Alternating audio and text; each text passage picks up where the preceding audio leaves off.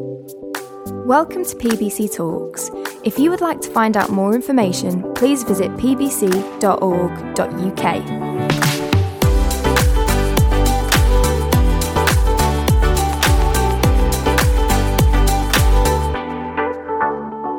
Well, we're another week on in the series of the I Ams, the declarations that Jesus made. And today we're looking at I am the door. I am the door. But briefly before that, John tells us in one of his chapters the main purpose in writing the gospel. And it was that we may believe that Jesus is the Christ, the Son of God, and that by believing you may have life in his name. And that word believe to John was really important. In fact, it was so important that he used it 98 times in that one book. 98 times. So what are the different types of believing that he was referring to? Let's have a look at them. There was credence. And credence is belief in or acceptance that something is true. Then there's confidence.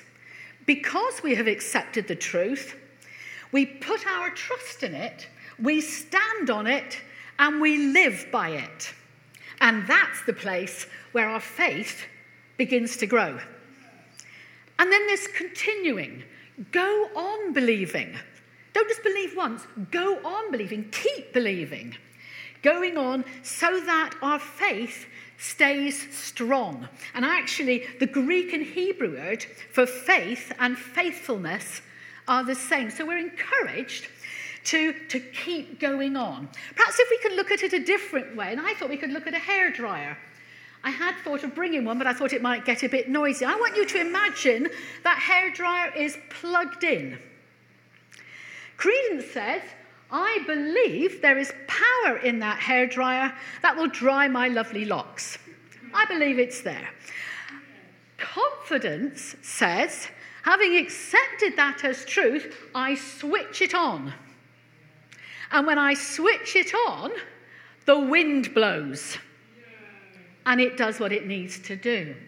Now, when we stand on the truth, when we live by the truth, the power, the wind of the Holy Spirit begins to move in our hearts. And it takes the truth we're standing on and it sits it down in our hearts so we're confident about it. So when you're using your hairdryer, I want you to think it's not just the wind. You want the wind of the Spirit moving in your hearts so that each time you stand on a truth, then that's the Holy Spirit works and he makes you sure about that truth. That's wonderful, isn't it? And that's why to John this was so important. So let's have a look at the passage we're going to be looking at today. It's a very short passage, and it's right in the middle of I am the good shepherd. So trying to keep to my bit was really quite interesting. In some versions, it won't say door, it will say gate. But this says John chapter 10. So Jesus again said to them, truly, truly, and when you emphasize something like that, truly, truly, he's saying, pay attention, pay attention. I am the door of the sheep. All who came before me are thieves and robbers, but the sheep did not listen to them. I am the door. If anyone enters by me, he will be saved and will go in and out and find pasture. The thief comes to steal and kill and destroy. I came that they may have life and have it abundantly.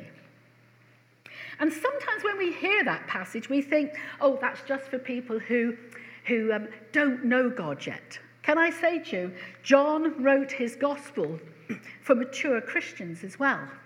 And so there is something in this for each and every one of us. So the question why did Jesus make this claim when he did? Well, it goes back to an incident in the previous chapter when he healed a blind man. And the blind man went off to the Pharisees, who were the religious leaders of the time. And they wanted nothing to do with Jesus. They didn't think he was from God. And so they wouldn't believe the man. And in fact, they were so irate, they kicked him out the synagogue. As far as they were concerned, the only way to God was through Judaism, through them, and all the other rules that they had put in place that people had to obey. Jesus was saying to them, you are the blind ones. You are the blind ones, because you do not see that I am the way into God's presence. And at the same time, as the Pharisees saying this, there were other groups doing the same thing. And it's interesting, isn't it? It's not so very different today, is it? You know, some people say, follow me, come my way, and you'll have health, wealth, and success. Others say, as long as you are sincere and it feels good to you, that's okay. Some encourage sums of money, works to be performed, rituals to be upheld. Others encourage violence. Others say you can have a relationship with God through them, but only through them. Or we are told that Jesus is one of the ways to a relationship with God. But you see, all of those ways lead us away from God. They can leave us dissatisfied, sometimes with feelings of guilt. Or we look at God and we say, do you know something? You haven't kept the promises that were made to me. And so they think he's not a God of his word, but a liar.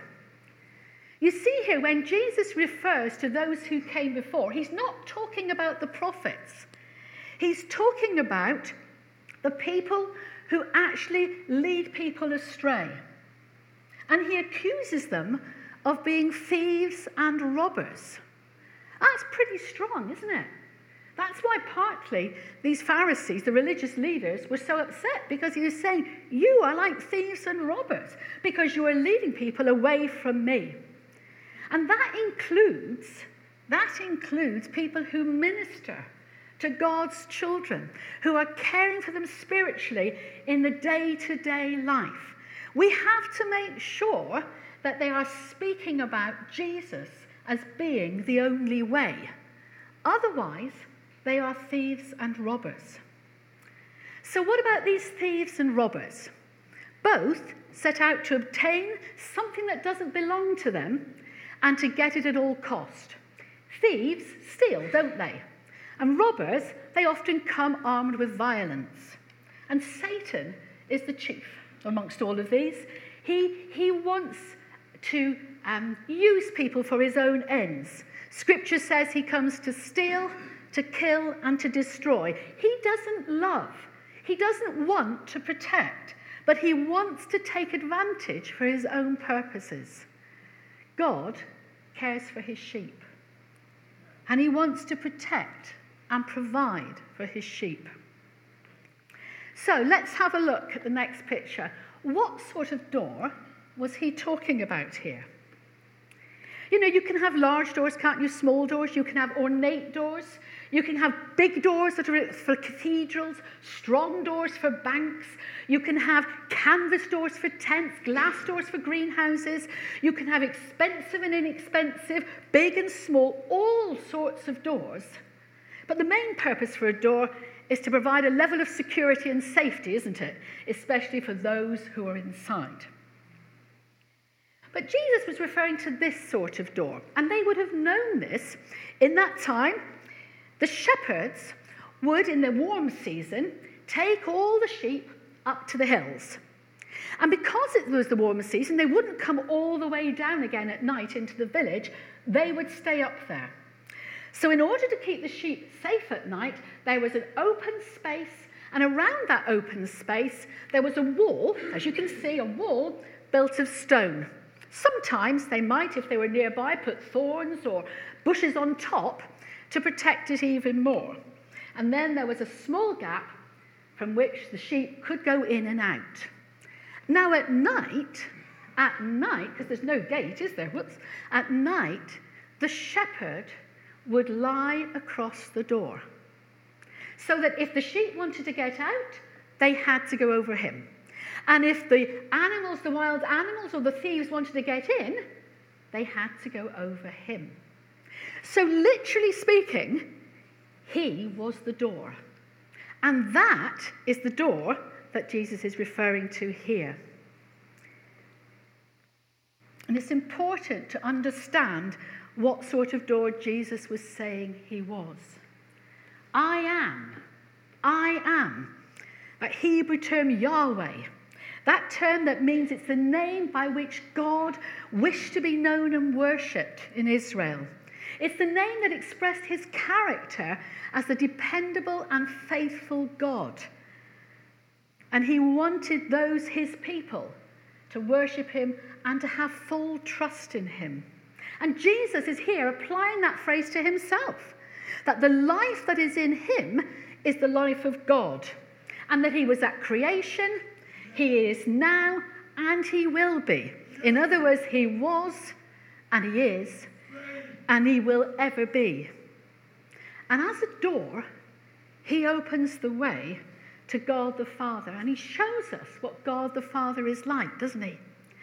Through him and him alone, we have access to the Father. And if there was no Christ, there is no way to God. And if he is not the door, there is no way into God's presence. I am the way, the truth, and the life. No one comes to the Father except by me. You see, he is not any door, but the door. He's not one of many ways. He is the only way into the presence of God. And many people don't like that fact when we say it. But the truth is this. We believe that. And it's the truth we stand on. So there are 4 things I want to look at as we just come into the body of this scripture. 4 things. There's certainty. There's an invitation to all who enter. But you have to choose to enter. And those who choose will be saved. Will be saved and go in and out and find pasture. No false promises. No changing of his mind. His word is his word, and it can be trusted. The door, this is a way of peace, of love, of life, and leads us closer to God. The purpose of this door is not to keep out anybody who wants to come in. It's to guard against all that threatens the well-being of the sheep or those who have gone through the door. The door is a place of refuge for those who want a saviour. And it's a narrow door. We're told that in Scripture, aren't we? Because not so many people choose to go through this door. To enter this door needs us to be willing to be honest with God and say we have blown it big time. We haven't lived our lives to please him. We accept that we are far from him and we can't put it right. We agree with him that it's only through Jesus' death and resurrection that we can come back into a relationship with him. Entering this door doesn't mean life is easy. We're not promised that. Take up your cross and follow me, he says. Easy, no. Fulfilling, yes. A few weeks ago, Jim and I were going on a train journey, and we were at a station we didn't know. And we needed to get through quite quickly, so we went through a turnstile, and Jim had a suitcase with him. And you can imagine, can't you? Small turnstile, suitcase, bit tricky. And once we got through, this assistant said, she said, if you've got baggage, you need to take the wider gate. And you know, that has stuck with me and stuck with me. And I just want to look at that narrow door in a slightly different way this morning. You know, when we come to that door, do you know what God's best is for us? It's this, that our failures, our guilt, our lack of worth, our hurts, our pain, the things we have done we regret, or the things we have left undone, He actually wants them to stop with Jesus at the door. I think, praise God indeed, Rob. The problem is, isn't it, that quite often we hold a few very tight and we take them through with us. But that's his best, it seems to me. And when we begin to grow and find how loving the Father is, and then when we stand on the truth of his word, we are able to let go of those things because he wants us to be free in him. Do you know, I don't know what that does for you, but it makes me feel, Father, I'm so sorry that it took me so many years before I got it and was able to say thank you for the depth of your love for me. So let's see what else this passage says. The next thing it says is salvation, isn't it? Salvation. If we come through the door, we are saved. We're told that, absolutely. And we enter the fold into the presence of the Father. And we become part of his family, which is the church of which Christ Jesus is the head. If anyone is in Christ, he is a new creation, it says. The old is gone, the new has come. The old is one side of the door, and the new has come. No longer under condemnation. No longer got that baggage. Somebody at work used to say it's like what was it on the shoulder? I was going to say the squirrel. Was it the parrot on the shoulder? Something always there. Condemnation. Nobody else might know about it, but it's always there in our mind. Something that sits on our shoulder. Condemnation is gone when we go into the presence of the Father. And we live in God's grace, in God's forgiveness. Isn't that worth celebrating? And there's security.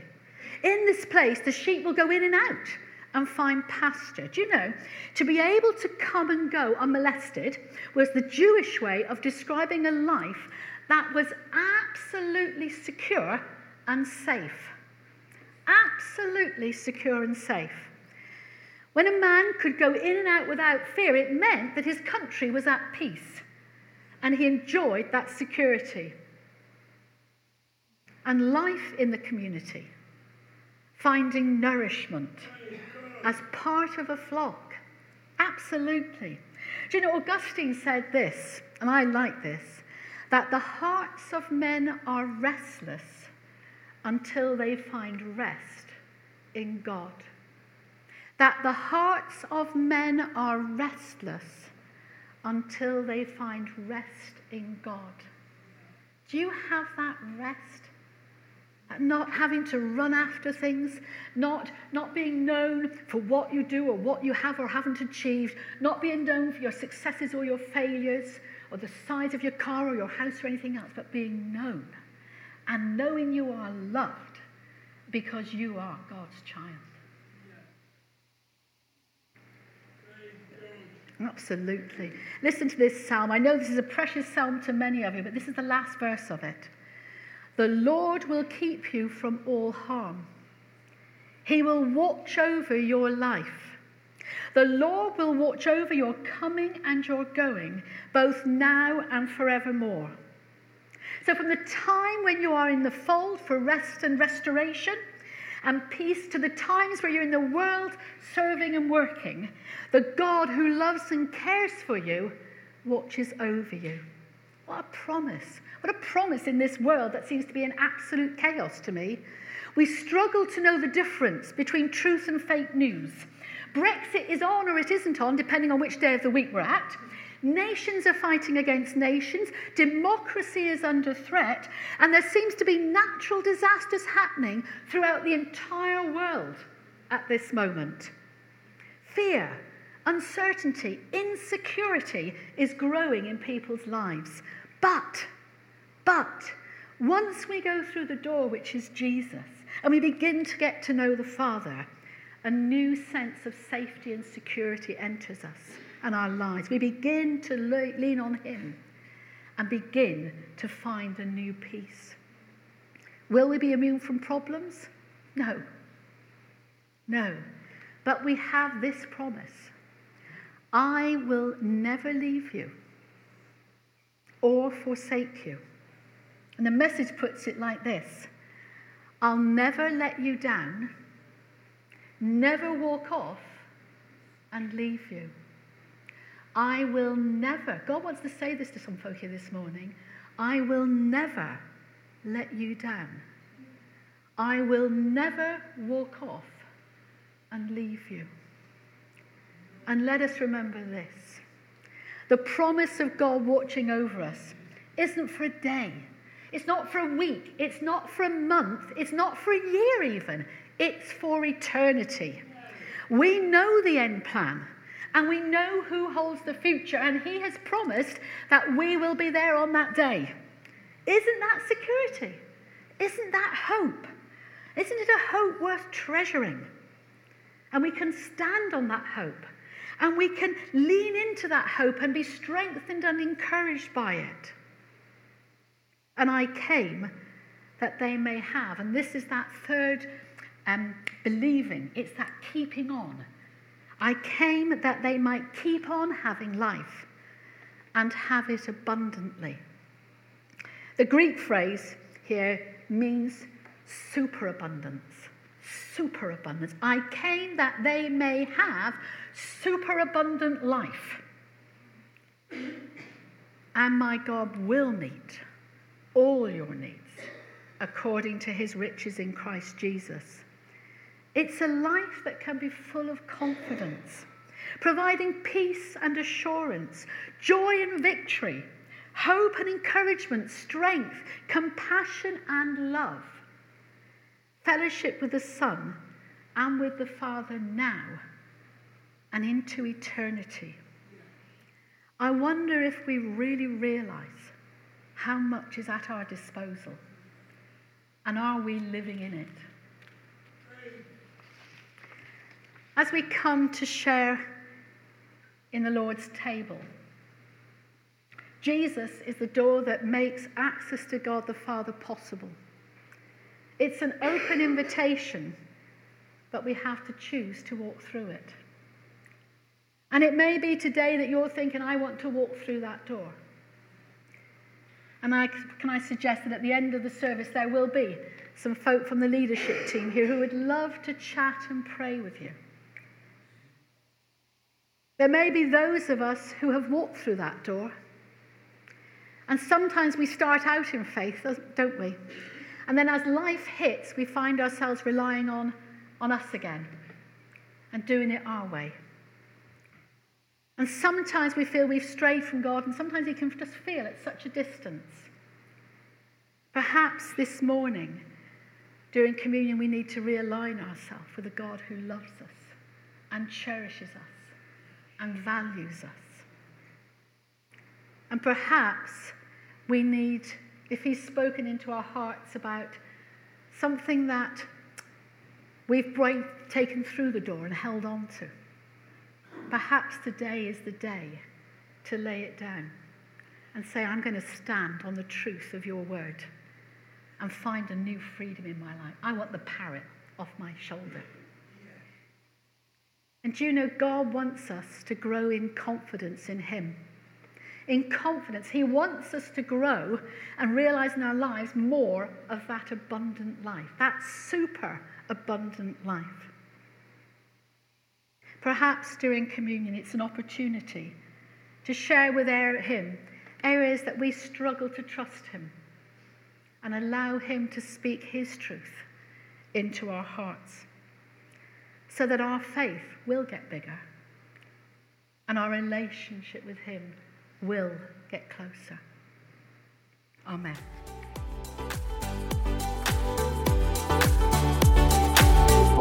Thanks for listening to this week's talk. Join us next week for another inspirational message.